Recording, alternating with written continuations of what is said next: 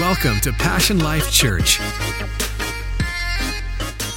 We're starting a brand new series that I have entitled Welcome Home. This is something that you may have seen around our church all the time, and you may think it's just kind of like a cool slogan that we have, but there's actually a huge meaning behind it. When we started the church, we used this a lot, and I know that other churches have used this, but this is it has a very special meaning to me and to our church. And so in the next couple weeks, what we're going to do is we're going to look at the Father heart of God. And if you're taking notes, I want you to write down this title, because today I've entitled The Day God Ran. The day God ran. If you have your Bibles, turn to Luke chapter 15, verse 11. Luke chapter 15, verse 11. And I really believe that at the end of this series, what's going to happen is you are going to just live at a different level. You're going to understand God's heart. It's a series about mercy. It's a series about grace. I can't tell you how many times I'm still talking with good Christian people who been in the faith for 15 years, and they're still struggling with sin consciousness. They're still struggling with the grace consciousness. Even in our growth track this last week, as we talked about the difference between a sin consciousness and we talked about the difference between a grace consciousness. And I always ask the question in growth track, if I were really to evaluate your thoughts this week, what percentage of your thoughts had a sin consciousness and what percent had a grace consciousness? And almost all the time, people will tell me, Pastor Phil, I focus more on my mistakes. I focus more on my failures. I'm focusing more on my mess ups, on my sins. But how many of you know God wants us to have a grace consciousness? And I think that really comes from not understanding the heart of God. And what we're going to look at is we're going to look at how God welcomes people to his house. I want to ask you a question. If you were to look and evaluate your relationship with your earthly father growing up, what would that be like? What would you say growing up? For some people, like myself, they never met their real dad. I found out I was adopted. And so at a very young age, I was maybe 6 or 7 months, I was adopted. And so that was the person that I called my dad. For others of you, you have a great example of who a father is. And for others, maybe he was distant. Maybe he was non-affectionate. But I would ask you, was there stability in your home? Was there affection? Was there discipline in your home? I think for us, we had more correction than affection. If you know what I mean. I just lived in a different time. I loved my father, and he's now passed, and we had a great relationship. But I was thinking about the way we lived our life back then to compare to the way my son lives his life now. And I think we just had way more discipline and correction. And maybe it was just the way I thought about it, because my parents would never let us in the house. They were always, get out and play outside. Play outside. No, you're not coming in. And here was what was interesting, is that they didn't know where we were half of the time. They didn't know where we were. But I'm going to tell you this, when my mom opened that door and said, dinner is ready, you better, no matter where you were in the city, you better have been back within 2 minutes, or you were getting a whooping.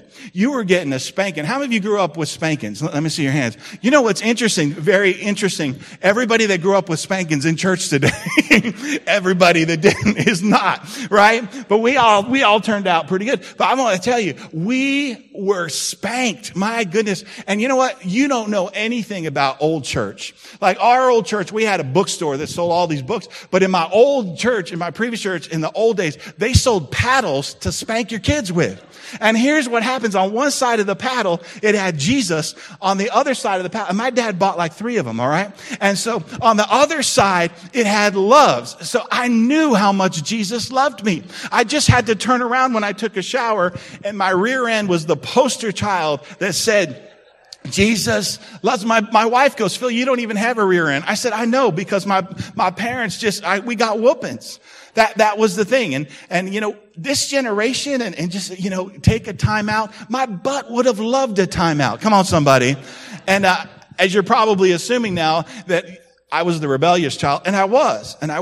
But growing up, I just think we had more correction than affection, at least in and I remember thinking back as, my dad would would say funny things that parents would say, because he's like, Phil, go to your room. And I knew what was coming. I was going to get a little bit of Jesus love from the paddle. And so, you get up there, and then I assume the position. And my dad would say funny things. And I don't know what your dad would tell you, but my dad would say this. He would say, look, and he'd have the paddle in his hand. He says, I'm doing this because I love you. And I would think in my head, well, Dad, I love you too. So give me the paddle and let me show you and Mom and Grandma how much I love you as well. You think certain things. But then he would say this. I don't know if your dad or parent ever said this to you. He said, this is going to hurt me more than it's going to hurt you.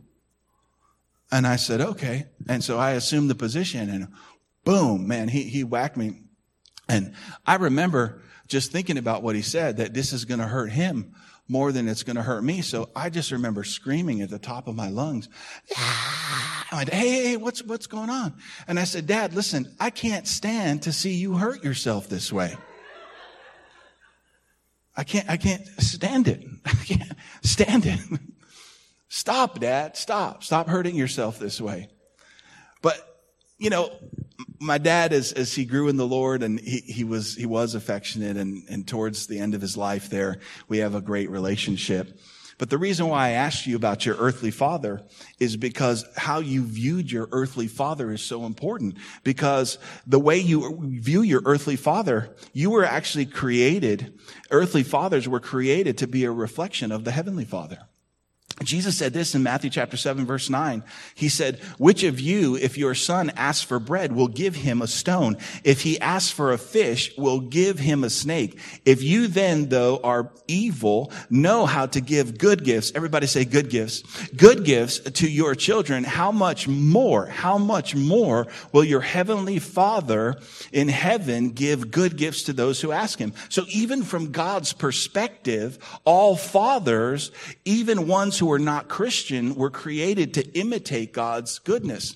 And I want to tell you, this is not a message, like Pastor Phil, Father's Day was a couple of weeks ago. I understand, but I think that's what we do. We categorize it because we have a father whose heart is beats with passion for his children.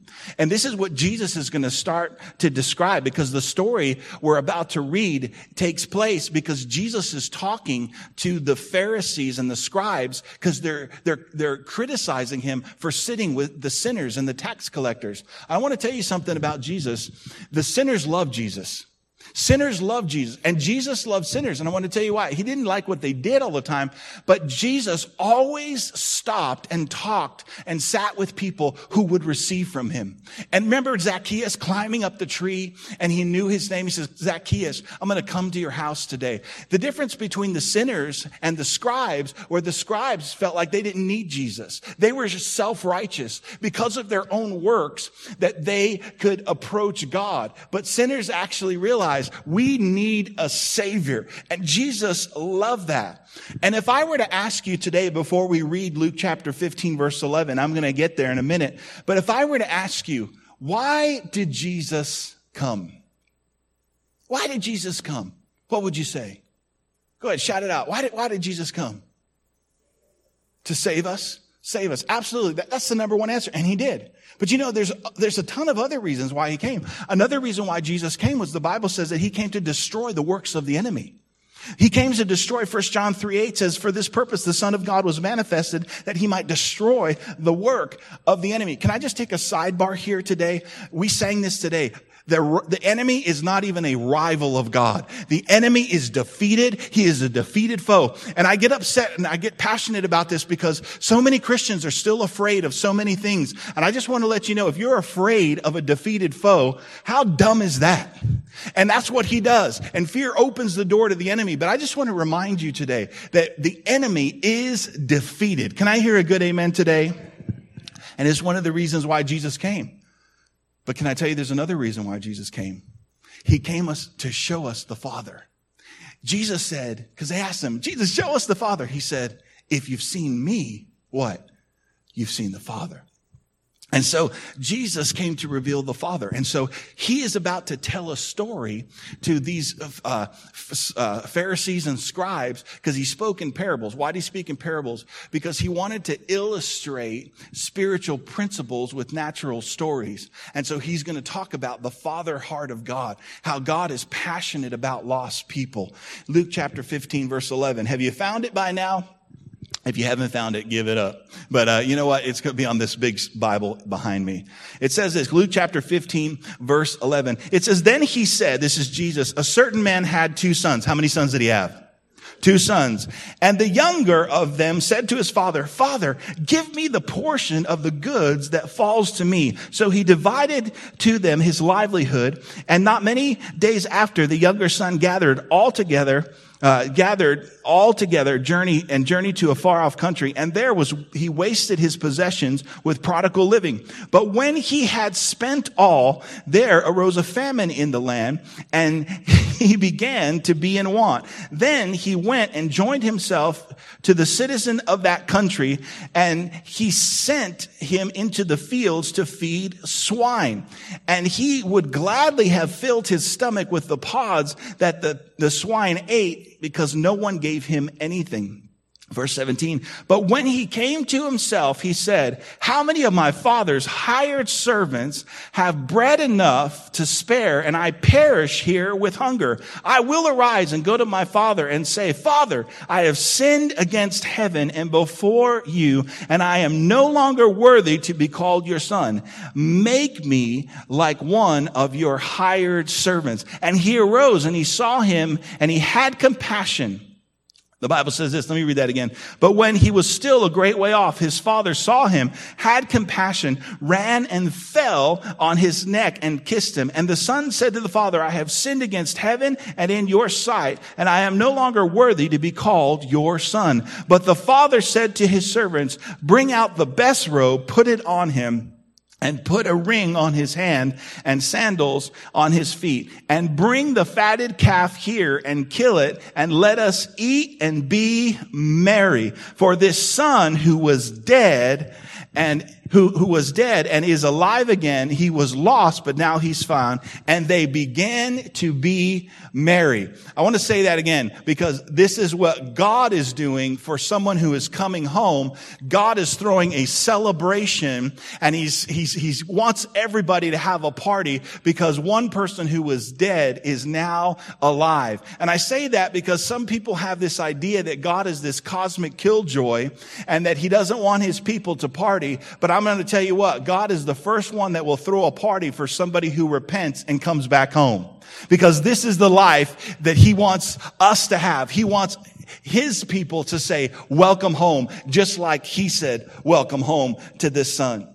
Now, when you look at this story, the father in this story represents God the Father. I want you to notice something about this. This father is wealthy. He owns an estate.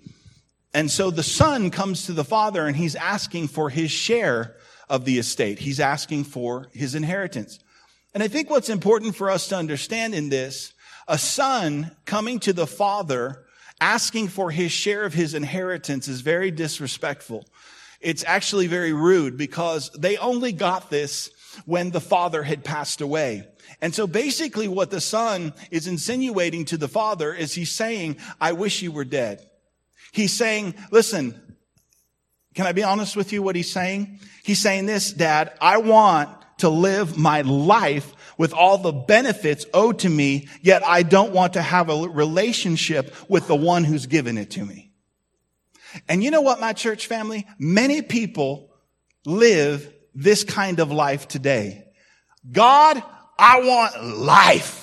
Man, I want to live my life like Bon Jovi said, it's my life. But here's the thing, God, I want that life apart from you. I want the life, but I don't want to have a relationship with the one who will give me life. And this is what he's saying. And so many people live this. And you know what I have found, my church family? Sometimes God will give you exactly what you want. It's amazing, and this may be a surprise to you, but the Father gives him his inheritance. God has given so many people life. The chance to live, the chance to dream, the chance to breathe, the chance to get married, the chance to see a beautiful child and have a child and be a father, be a mother, work an incredible job. God gives people life. Can you say a good amen today? But this person, this son, he wants to live a life apart from the life giver. And we're going to see what happens to him. The Bible says that he takes his money and he goes to Las Vegas, right? That's the Message translation. He goes to Las Vegas, right? And he starts spending all. And we're going to find out later in this series, this guy has a reputation. He's spending all. And the Bible says this, that he squandered his wealth. He wasted his wealth on riotous living. You know, this word wasted in the Greek, I like to look up Greek words. The New Testament was written in Greek and the Old Testament was written in Hebrew, but the word wasted means this. He started scattering his wealth, but his wealth started dissipating. It's wasted. Listen to this word. It means it began to just rot. It began to rot. And as I read this story, I asked myself this question. I said, what is this guy really looking for? What is he really looking for? Because we found out later that he's spending his money on harlots. What is he really looking for? He loses all his friends. How many of you know sometimes when you run out of money, you run out of friends? Come on, somebody. He loses that. He loses all his friends. And the Bible says no one would give him anything. And the challenge with him now is there's a famine and he's hungry. He's hungry. And so he's hungry and he has no money. He has no money. My church family, I'm going to tell you something. This is the life without God. Oh, it may seem that things are going good. It may seem that you look at people and they're like, man, they're rich. They have their career. They're not living for the Lord. But eventually what happens is their hunger starts to call. And the Bible says that he had no money. And so he starts to realize that he has this hunger. And can I just encourage everybody this morning? We all have a hunger that we cannot fill. You cannot fill it on your own. And so the Bible says this, he was so hungry that he gets a job feeding pigs. Now, you have to understand in this culture, for him to do this, this was a curse. This was a curse on your life. Now, I want to go a little bit deeper in this because I want you to understand the extent of his hunger. The Bible says that he's so hungry that he begins to look at the pig slop and he finds that attractive. He begins to look at the pig slop and go, man, I was a vegetarian, but you know what? I'm really, really hungry. And that becomes attractive. You know what I asked myself? I asked myself, what is pig slop? You know what pig slop is? Pig slop is leftovers. Pig slop is leftovers. And what we're going to find out in this series is that when he comes home, the father is going to kill the fatted calf. The father's going to kill the fatted calf.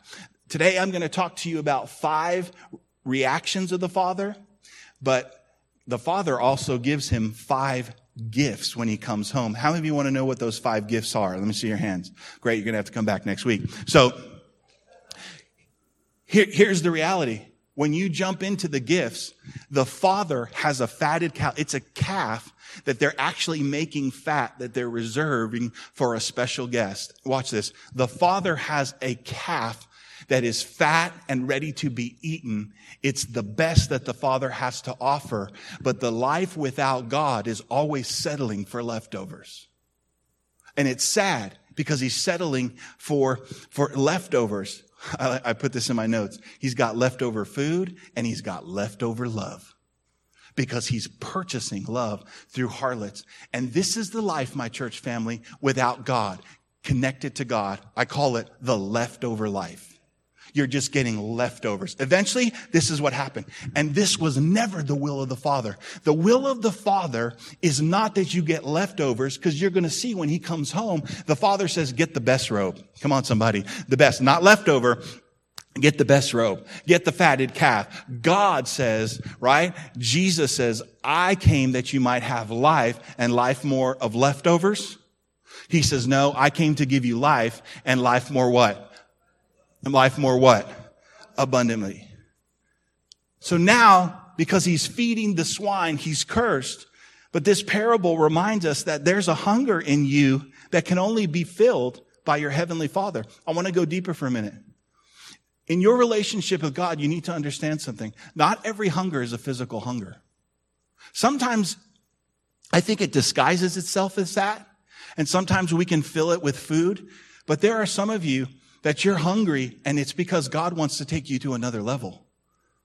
He wants to take you to another level. That's why he said, right? If you hunger and thirst for righteousness, you will be filled. That's why I think praying in the Spirit is so important. You know, we are a Spirit-filled church. We believe in speaking in tongues. You know, I do it every single day. And the Bible says that when you do that, you edify yourself. Sometimes I realize that I'm hungry, something I need a little bit more. And can I just encourage you today? Not every hunger is a physical hunger. Sometimes it's a hunger for you need to start spending some more time with your Father. It's a hunger that you need to start getting back in the Word. You need to pray a little bit more because God wants to fill you. Because here's what I've realized. When there's a spiritual hunger, nothing can fill you but the presence of Almighty God. Can I hear a good amen today? And to be honest with you, how we handle that hunger is so important. You know what sin really is? Sin is when we try to fill a God-felt need in an ungodly way. We all have hunger. You know that hunger will never go away until you die. You can diet, you can do shakes, you can fast, all that. But how many of you know after you get off your fast, you're still hungry, even more hungry? Can I hear a good amen today? Because the hunger has to be filled. And so what he does is finds the leftover that the pigs have very attractive. But I want to encourage you today, my church family, we need to allow God to fill this hunger because the truth is, I don't care who you are today. We all need the love of the Father. I don't care how tough you've become. I don't care how tough you portray yourself to be. Every single one of us were created to be loved. And so he comes to this moment in his life. The Bible says it's a coming to his senses moment. And something begins to happen in his mind. He begins to think, wow, my Father's house. And he has this thought. Even the servants in my Father's house have more food than I'm looking at right now. So he starts thinking about the character of his Father. I want you to think about this. Servants are the people that you pay, so you don't really have to treat nice. You can just pay him, give him what. And he's even thinking about what the servants in his Father's house is eating. And he starts to think about, man, how good his Father is to the servant. And he just wants to be a servant now. It's interesting because first, when he goes to the Father, he's saying, give me, Dad. Give me, Dad. But you know what? When he starts going back and after he repents, he says, instead of give me, he's like, make me. Make me. I need to be molded. And it's interesting because this isn't what the Son could do for the Father. It was what the Father could do for the Son. He knows he has nothing to offer his dad. Nothing. He has nothing. But here's what he does. He realizes that he's got to go home. And the Bible says that he starts to rehearse his speech. And he starts to say this. He starts to say, look, I've sinned against heaven and earth. And I just want to be a servant in your house. And repentance is good, my church family. The Bible says that if we confess our sins, he is faithful and just to forgive us of our sins and cleanse us of all of our unrighteousness. But can I just tell you what repentance really is? Repentance is, in the Greek, is the word metanoia, and it means this, to change your mind. It means a thought that comes in that you decide, my mind is going to change, and it leads to a life change. See, repentance isn't always, I had some family that grew up that they would come down to the altar and they would repent, and some people would cry. Some people, would get real emotional, and I get it. But listen, it's not crying that makes you have a changed life. Right? It's not snot bubbles coming out of your nose going, man, I'm sorry. It's repentance. And for some people, it's crying. For some people, do you know what? While I'm preaching today, your mind is changing. Your mind is being renewing because in your mind, you're repenting. Just like this man. And what happens with this young man is what the Bible says in The Bible talks about how it's the goodness of God that brings people to repentance. He starts to look at his life and realize how better it was in his Father's house. And so he begins to repent. And that's what the Bible says. It's the kindness of God. It's the goodness of God, where you look at God and go, man, that's so good. I want that because what I'm in is not so good. I want that. And he begins to repent. And he says, I'm going to go to my dad. I'm going to get up and I'm going to go to my dad. And I love this parable because it's focusing on what the son's doing, but is also telling us another scene. And the other scene is that, and it's kind of happening simultaneously. The son is living. He's thinking about all this, thinking about his dad.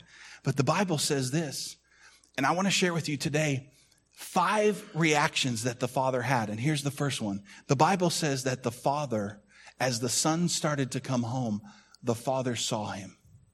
The father had vision. You know, verse 20 says, he got up and he went to his father, but while he was still a long way off, his father saw him. So this is happening simultaneously. This word saw in the Greek means he was aware of, knowledge of, he's paying attention to. It actually means that the father every day was looking for the son. Every day he was looking, when is my son coming home? So watch this. Here is the son. He's living and he's wasting his life, but the father is looking for the lost son. The father every day is looking, and he's looking further than his house. He wants to know where his son is. And I can just imagine this father for just a moment walking through the hallways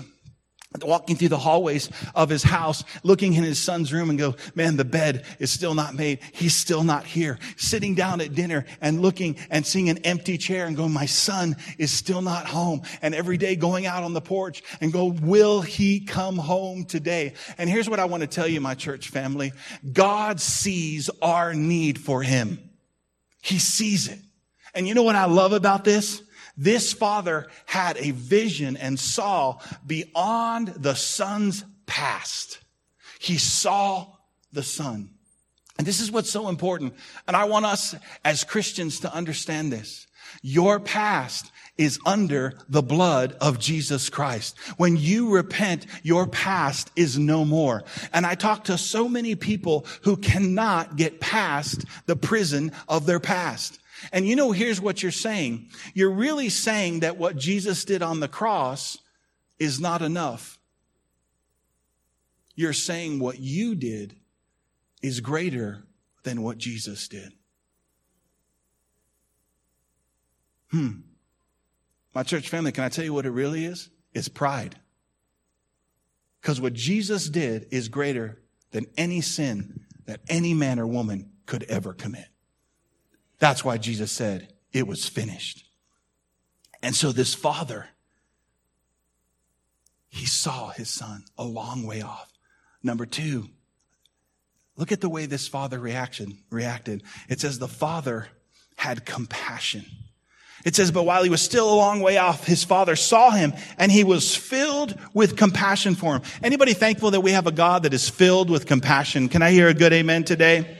And the Bible says this, he was filled with compassion. That means there was no bitterness in the father's heart, no anger. He wasn't angry, right? The only one that was angry was the older brother. We're going to talk about that. But the father, you know, when he goes and he sees the son, he doesn't even bring up the past. He doesn't even bring up the past. And he is showing his love towards this son. This shows me that God loves us unconditionally. The love of God is not based on our performance. The love of God is based on God's character. God is love. You know, there's nothing that you could do to make God love you more. Well, Pastor Phil, you know, I think I need to go to Africa and be a missionary and God's really going to be pleased with me. No, he's not. Because you're probably going to be grumpy over there anyway if you weren't called to go over there. But you know what? God loves you. And his love is not based on what you do. His love is based on who he is and his character. God is always loving us. But you know what? We need to respond to this love. Can I hear a good amen today?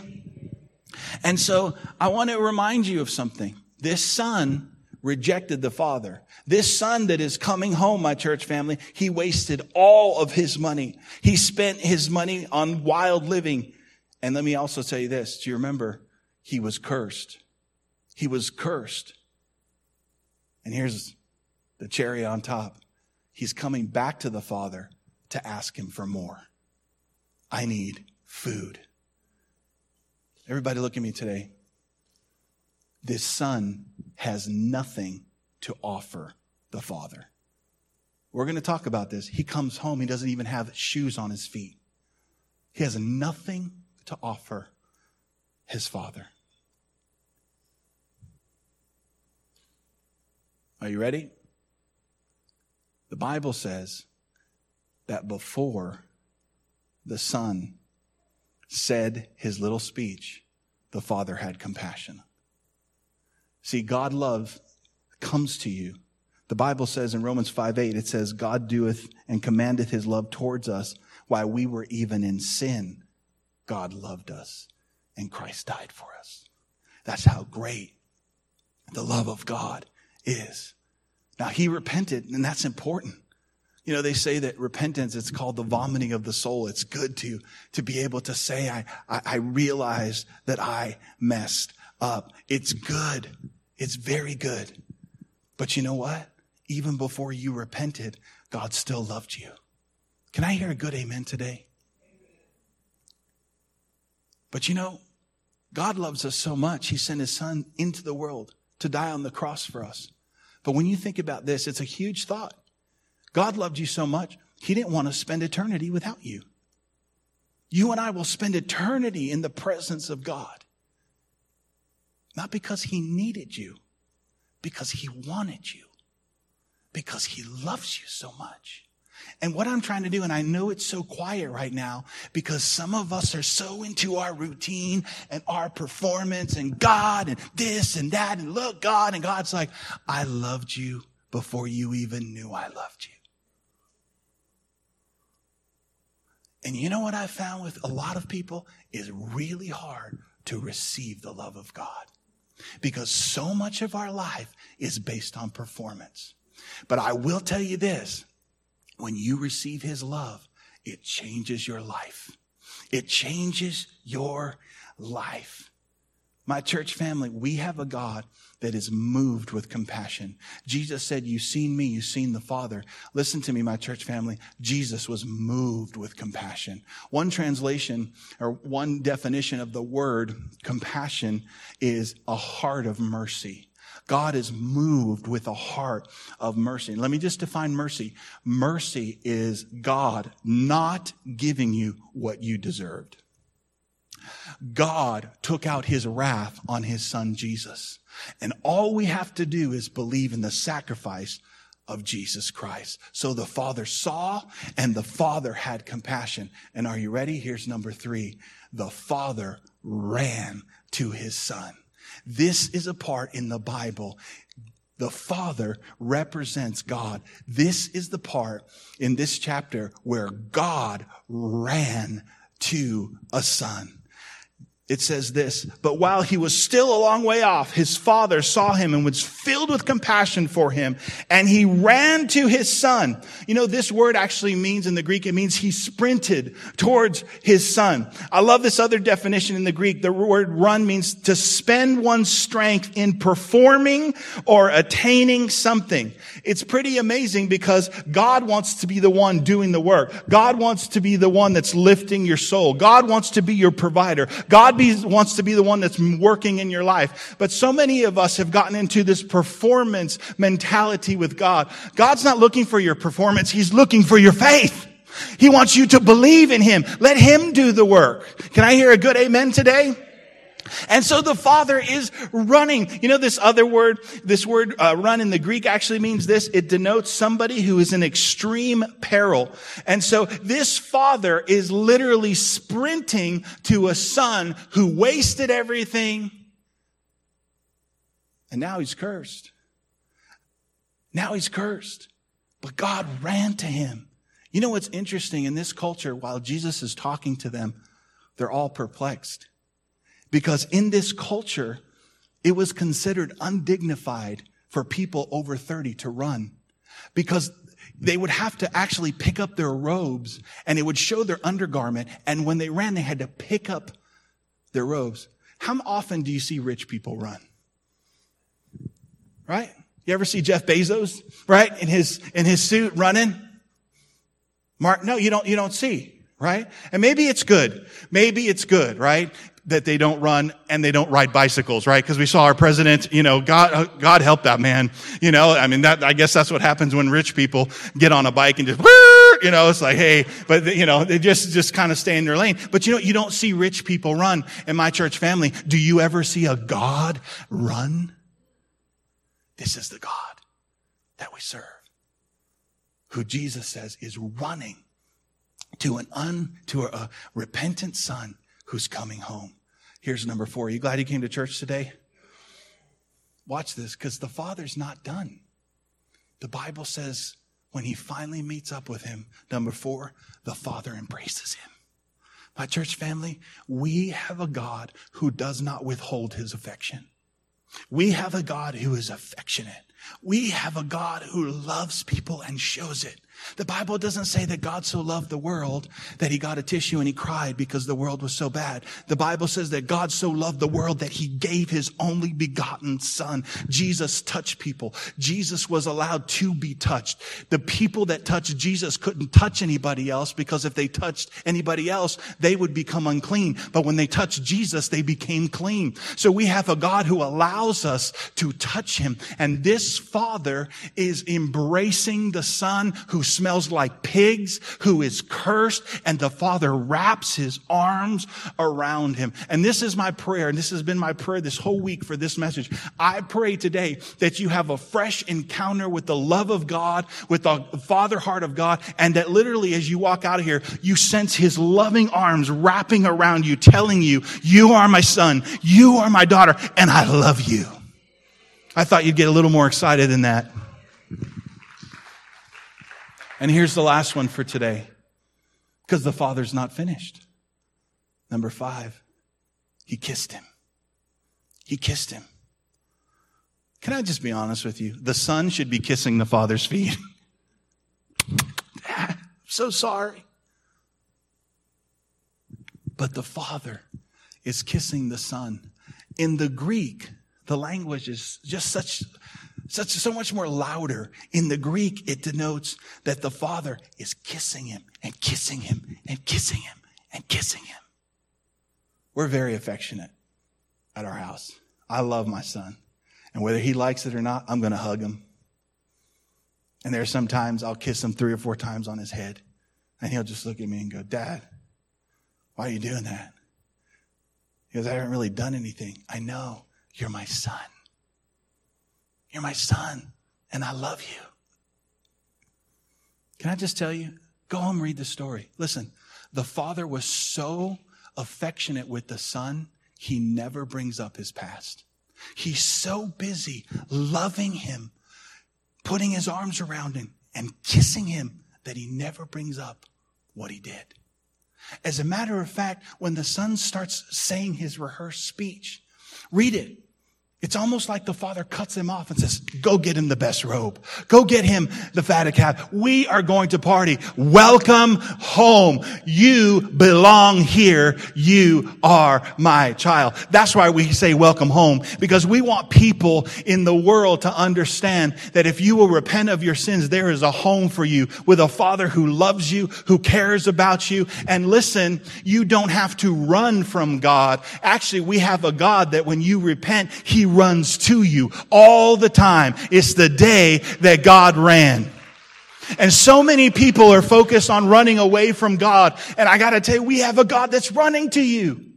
Notice all of this, the Father was waiting just for him to say, I need to come home.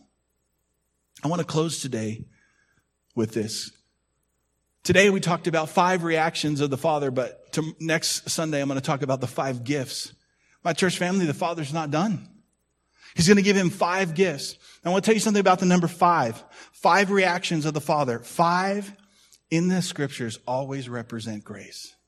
Now I'm going to tell you, mercy is God not giving you what you deserve, but grace is God giving you what you don't deserve. He didn't deserve food. He didn't deserve to be let back in the house. But when you go through the 5 gifts next week, you're going to find out what the Father's going to give him, and he doesn't deserve it. So God not only gives us mercy, he gives us grace. And I want that to get inside of you today. And all God's looking for is you to respond. I want to close today with a picture of grace. You know, I don't know if you've ever heard the story of the father and son team, Dick and Rick Hoyt. It's a fascinating story. It's this video I'm about to show you will change your life. And I will tell you, you should probably get a couple Kleenexes if you're not ready. Because Rick, the son, he was born with the umbilical cord wrapped around his head and his neck. And because of that, he had little oxygen. So when he was born, he didn't have use of his legs. I think he had use of a little bit of his arms maybe, and he couldn't talk at all. And so they came up with this computer that he could use where he could actually hit the top of the computer and communicate with his dad. Well, one day when Rick was in school, one of his friends in the class was in an accident and couldn't walk anymore. And so they were going to do a 5K run for this friend. And Rick taps on his computer and tells his dad, he says, I want to run in this 5K race. And what's interesting is the dad was like, he was over 40 years old. And he started training. And they found a way to put Rick in this seat where the dad could push him in this 5K race. Well, that was one of the first races that they ran. After that, they began doing marathons, and they actually began doing the triathlon. I don't know if you know what a triathlon is, but it's 2.4 miles of swimming, 26 miles of running, 112 miles of biking. Rick and Dick Hoyt have now run 255 triathlons. And today, ladies and gentlemen, I want to show you a highlight of God's grace of a father who runs. And this is what's amazing. After the first race, Rick, the son, types on the computer. He says, Dad, when we're running, I don't even feel like I'm disabled. It's pretty amazing. I want you to check this out. This is Dick and Rick. Amazing picture of God's love, huh? Would you all stand with me today?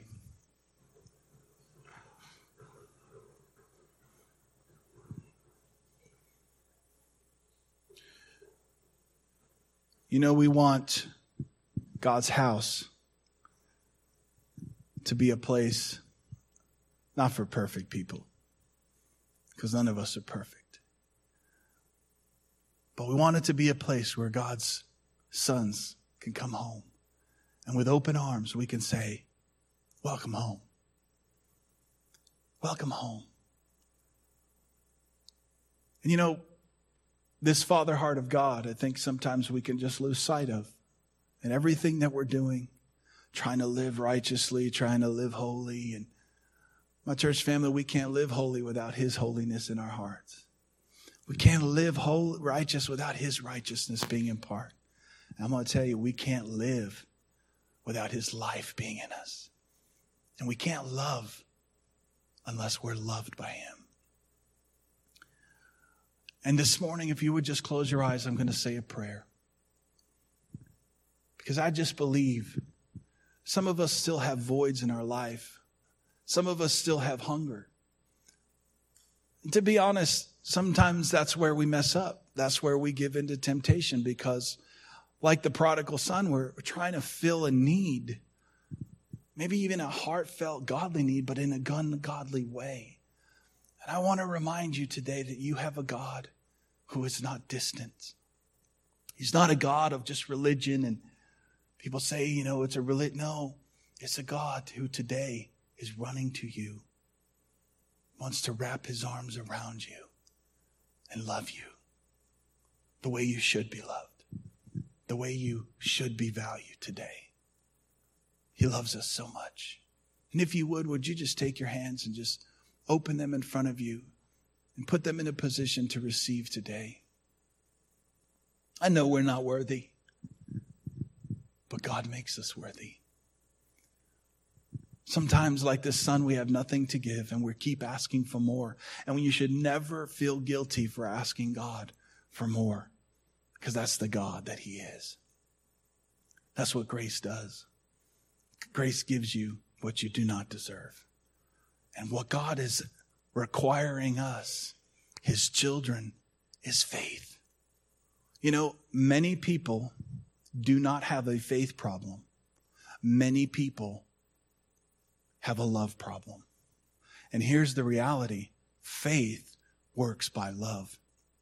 When you realize how much God loves you, faith is easy.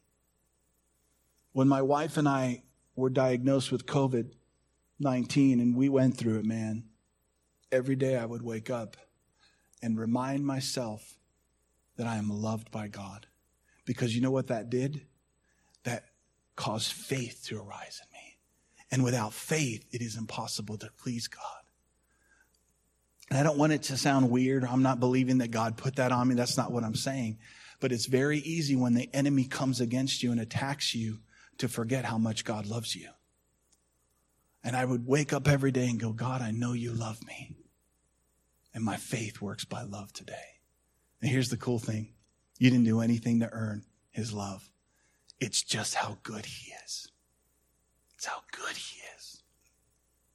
And parents, people in your life today, receive that love of the heart of the Father.